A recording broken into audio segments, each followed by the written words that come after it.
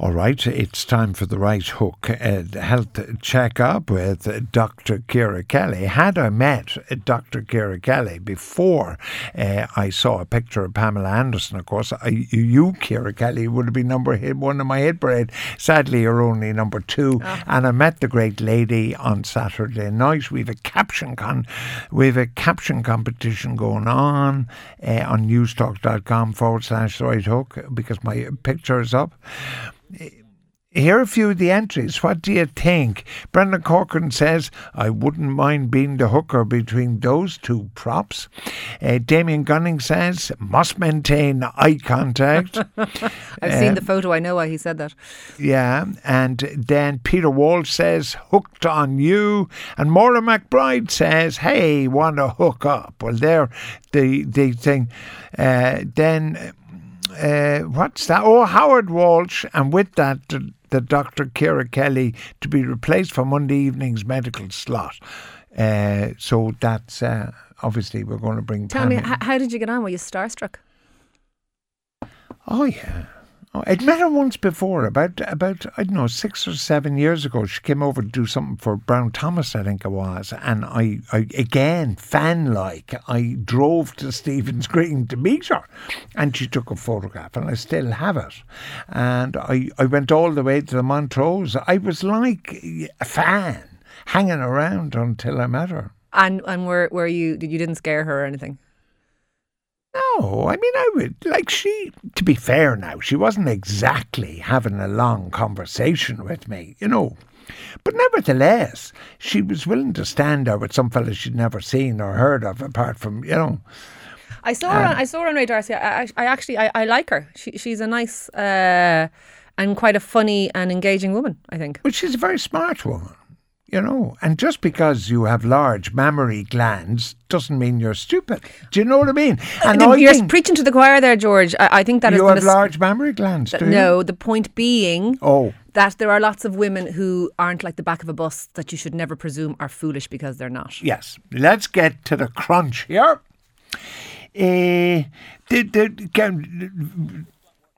Now, just send a text 53106 with your health query. If we don't get to it tonight, we'll certainly get to it next week. On the basis that can you take Viagra if you have a pacemaker? It's funny, I knew you'd go straight for that question. But it's a very interesting It is an interesting question, and actually it's an important question, and I agree with you. Because a lot of people, particularly men, and Viagra's aimed at men, tend not to read the instructions. That's a very good question, actually, because a lot of men with heart conditions need to use Viagra because the same condition, the laying down of plaques in arterial blood vessels, which causes heart disease, can also cause erectile dysfunction. So lots of men with heart disease of various kinds do have problems with erectile dysfunction and use Viagra. In theory, there should be no problem being on a pacemaker and taking Viagra. However, I would advise anybody, there's a codicil to that, I would advise anybody who wants to take Viagra to discuss it with their doctor. Do not buy it on the internet, because some cardiac drugs, which you may be on if you have a pacemaker, do interact with Viagra and make it unsafe. So it's not the pacemaker per se, but if you're a cardiac patient, you absolutely need to discuss it with your doctor. All right. You know the texts we get that I go bananas about because I consider them not to be very good common sense. I do. Lee is female, 33, has 2 kids. She takes up running 6 months ago, right? She goes from a couch potato to a 5K runner, right? And she wonders why she has a pain in her hip. 1, she might have bad shoes. 2, she's running on concrete. 3, she probably shouldn't be running anyway. Well, I don't agree with you. There's a million ways of exercising besides running on the road. There are, George, but you know what? Running is free and it's easy. It's not like having to join. Well, it's free. You don't have to join a gym. You don't have to drive somewhere to do it. You can put on a pair of runners and go out your front door, and you're now exercising. Amazing! I would say this. You could buy a bicycle. Well, you could buy a. Yeah. I hope someone has recorded that and we can play that back. Yeah, but you could, and I'm all for that as well. But I'm not going to knock this 33-year-old 40-year-old who did a couch to 5K, because couch to 5K is a really good way of getting back into exercise, because people go from literally sedentary, where they can't run at all, they can't do anything, to be able to run 5K. But the pain in her hip is directly related to running 5K. It may well be, but that doesn't mean... Don't do this again. No. Go to your GP, ring for an ambulance. That's not what I was going to say. Kind of I was going to say that maybe what we should try and do is address the pain in the hip so that she can continue exercising. And how? So she could have a do you do it? bursitis in her hip, so she may need to get some physio, or she may need an injection in her hip, or she may need some anti-inflammatories, those kinds of things. It's not always the end of the world because you have a bit of a pain in your hip. And sometimes it's to do with being overweight, and we don't know anything about Lee in terms of that. And if she keeps exercising and living kind of healthily and eating healthily, the weight will go down and things will improve. So it's not a reason to hang up your runners, is what I'm saying. It is. It's not. She said the hip started giving me a jip. Then it got mended. So she probably got the injections, the painkillers, all the usual stuff you're spouting. And then she went back and running again. And to quote her precisely, lo and behold, it got worse. Well, look, I'm passing on because... Lee, I think keep up the good work, and you may need a bit of intervention, but I love the fact that you're back exercising. All right. Now, I keep twitching, the listener says, have sudden movements as I sleep, and I keep waking the wife. Right? Now, I think he's quite lucky.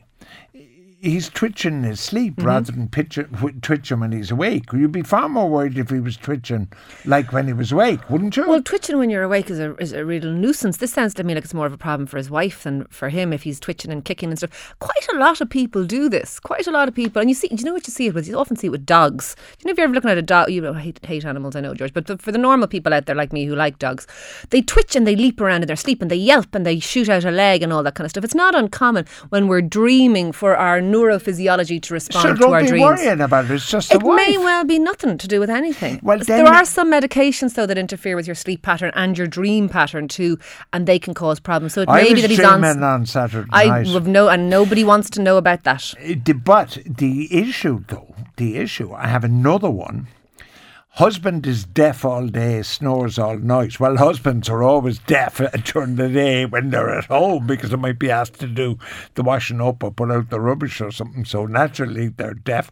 Her husband's deaf, snores all night, keeps her awake. So effectively we have two women awake all night, one with a twitch and one with a husband. I actually think this is a question for you. Go on, solve this one.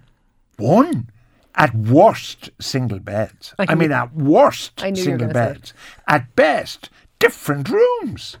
I knew you were going to say that. Now, that's difficult if you have kids, obviously. We didn't go the single rooms route until the kids left the house. Yeah. But the day the last one left, I couldn't wait to go to single rooms. It's actually incredible the negative impact snoring has on your relationships because the person, the snorer doesn't know too much about it, but the snoree on the receiving end of the snoring is driven demented. And actually it does destroy intimacy for people because very often...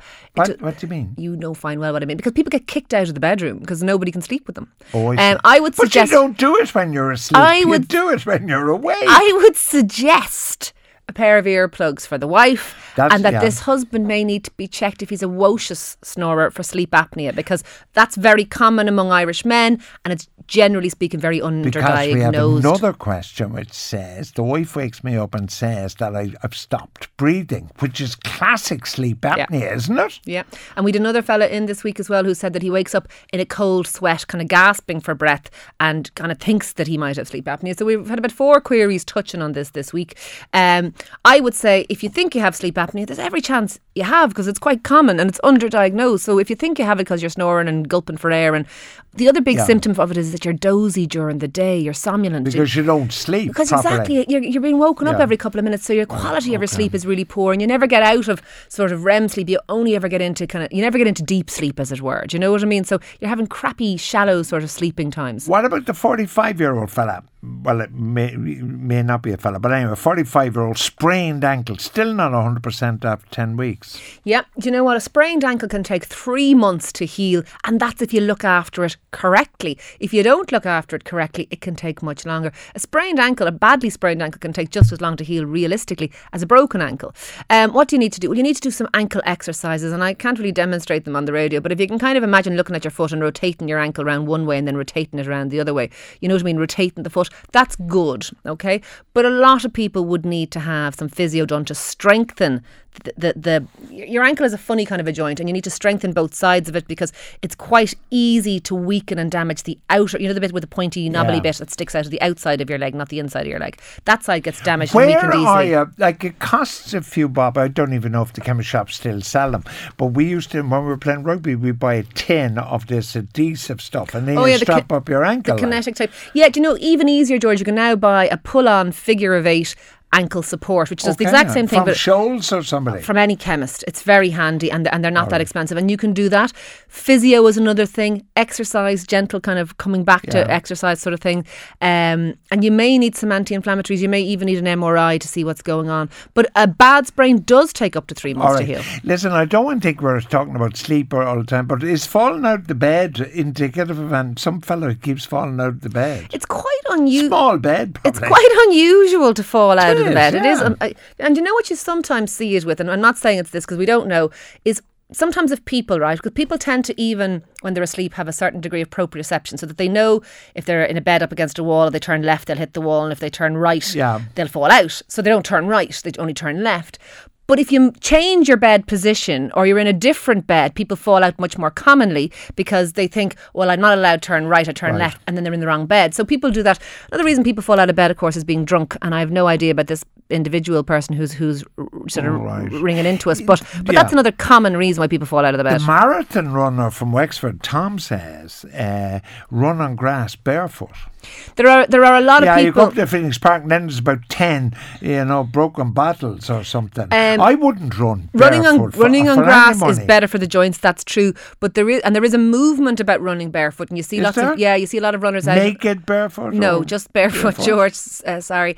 You see a lot of people doing it, and there are things about it that are good and positive in some ways. But bear in mind, there's no cushioning there that protects your knees, your hips, or your vertebrae from the impact when you don't have the cushion of runners. So there's negatives too. Sand is actually very hard to run on because it gives each time you run. So you actually have it's like running against something, running against resistance. Well, there was a great coach called Percy Sorotti, and he coached an Australian called Herb Elliott, and the theory behind his term was running up and down sand dunes, and your man became an Olympic champion.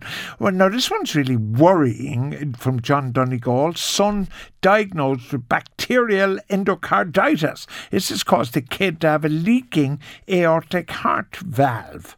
Long-term prognosis? This is quite a serious condition, George. And what bacterial endocarditis is when you get a bacterial infection as opposed to a viral infection that attacks the actual heart valves themselves, so that the heart valves become scarred and thickened, okay? And then they don't work properly because they need to open and close and open and close and open and close every time the heart beats. And if they're not working properly, if those flaps can't move in and out easily, you have a damaged heart valve. He was saying, will he need surgery? It's hard to say. It depends on the degree of damage. It depends on you either have a stenosis where the valve is closed too tightly and it's hard for blood to get in and out, or you have a regurgitation where the valve is floppy and too much blood sort of squirts out. So we don't know the exact rate of difficulty this kid is having. Here's the thing. Supposing down the line this person does need heart valve surgery, what I would say to you is this: is heart valve surgery is light years ahead now of where it once was. They can do it without even sort of going inside. They can do it percutaneously, exactly. In the Mater private in Cork called Ronan Margie, and he does it all. They do it by going inside. Exactly. They don't even have to crack your chest. They do it by going through an incision in your groin, in the same way that they do things like angiograms. Do you know those kinds of things people may be familiar with? They go up and they pass a probe right up to the heart through the vascular tree, and they can operate that way. So this is going to be a hugely different situation for somebody by the time this young fella might need an operation. And obviously I'm sure the parents are very upset because nobody wants their child to have anything wrong with their heart. But don't worry, there's loads of progress made here. On the sleep apnea front, just quickly, Connor says he got this machine. Right? Yep. So you put on a mask and you turn the machine on by the side of the bed. Now, can you imagine In the unlikely event on Saturday night that Pammy said to me, George, come with me to the Casbah, and I arrived clutching my machine and my mask. It's a wonderful image you've conjured in my mind. Point, I think the sleep apnea thing can, only married men really can do the whole mask and stuff, because certainly your kind of courtship days would be gone for a burden if you arrived clutching the machine and the mask. Well, there is a grain of truth in that, but bear in mind it tends to be a condition of older persons, most of whom maybe are not quite in the full flush of youth or at the kind of going to coppers kind of stage of life. Yeah, right. Well, true. What's coppers? Never mind. All right, okay. Connie, another gout question, okay. Right? Now, she tried allopurinol and she tried Voltron. Look, there's only one answer to this, but she knows, how do I get uric acid down? And first of all, you go to a rheumatologist, not your €60 GP, right? You go to a rheumatologist and you have a combination of allopurinol and colchicine. And you have to go on long-term treatment for this. It's a lifetime battle. I couldn't tell you when I last had an attack, but I'm on allopurinol every single day. I thought that when I read Connie's text, she said, well, I've tried allopurinol, as if to say, the fact that I tried it and got an attack while I was on it meant I wasn't going to try it anymore. You need to stay on that, because it is very difficult to keep your uric acid levels down with diet alone. Now, if you do go on, Connie, and you Google, because it's too long for us here on the show, but if you do go on and you Google foods you should avoid in gout, there is a list of them, and you can do that, but that's probably not going to be enough. And what you need to do is do that and take your allopurinol and treat the gouty attacks when they occur, until you kind of get it under control. But it's, as you say, George, it is a long-term commitment, and a lot of this is about maintenance. There's no cure for gout. There's treatment and maintenance, and that's what we're aiming for. We're not really aiming for anything else. Now, this is a bit early, your man getting up in the middle of the night to pee. Oh, yes. Right? Now, all 70-year-olds like myself consider this quite normal, right? He's 43, and he does appear to be sensible, like not drinking cups of coffee before he goes to bed and that kind of stuff. It's hard to Is this prostate related, Jess? Well, it could be. It doesn't have to be, George. There are other reasons, but it could be, which means that this guy, even though he is young, he is only 43, and mostly we say you don't really need to worry about your prostate too much before the age of 50. But he should go into a GP. He should have a PSA blood test, and he should have a direct rectal examination, which means that he needs to have his prostate examined to see if there's anything going on, because he is a young man to be experiencing those symptoms, and it does need to be ruled out. Now, I want to ask your advice here. Yeah. Like getting up in the middle of the night to pee. This is on behalf of all the old age pensioners in the country, right? They get up and they wake everybody, then go to the bathroom, then they come back, and then they have a snort and a fart and all this kind of noise, and then they get back into bed and they've woken everybody, right? I think a return to the traditional chamber pot. A bedpan. Do you agree? No. Why not? Oh, look. I return. Now, you see, you always think, I come up with a really good idea every week and you dismiss it out of hand. I'm such a trial for you. No, I'm not. Do you know what? Do I agree? No, I don't like the idea of it at all. But having said that, I'm a great believer in choice, George. If you want one... Well, I'm going to get one. I'm actually going to get one. Good. And then, if somebody I don't like comes to the door, I'll empty it out the window. That's what they used to do in the old days. You remind me of Henry VIII. Do you know that? They used to do in the old Between all things considered, that's who I think you're most like. Listen, I'm a bit worried about Sharon. She's 50. Severe anxiety, depression. She's got depression under control now, but after 20 years of Valium. And she's now, the Rutland Clinic got her off it. Very Great good. news, well done. It is. She hasn't drunk alcohol in 3 years. She walks 2 hours daily to manage the anxiety and depression. She's on 90 degrees of Cymbalta, but she cannot relax. Yeah, I saw that, and I like you. I thought it was a kind of a sad story. But if you can't relax, you can't relax. No, that's not true. That's not true at all. But I'm giving you more good ideas than you're dismissing She's them. doing everything that she can in terms of she's walking for 2 hours a day. She's taking medication. She's very committed to this. But she hasn't mentioned anywhere there the idea that she's doing any kind of talking therapy. One of the most effective ways of managing your anxiety, as effective in the main as things like Cymbalta, is to engage with cognitive behavioural therapy, which is where you practice... You go to a psychotherapist, you mean? Anxiety management anxiety management, first line treatment, and it isn't mentioned anywhere in that text, which makes me think maybe it's not going on, is about the talking therapies, anxiety management, cognitive behavioural therapy, learning to talk your own head down from the spiralling of anxiety. Talking to yourself. Well, if needs be. No, you know what I mean is you learn that, do you? You do. You learn techniques. You can attend a CBT a therapist, certainly you can. But there are also things you have to practice yourself. It's like a physio will do a bit of work on you, but then give you exercises to do when you go home. And you need to practice stuff like that.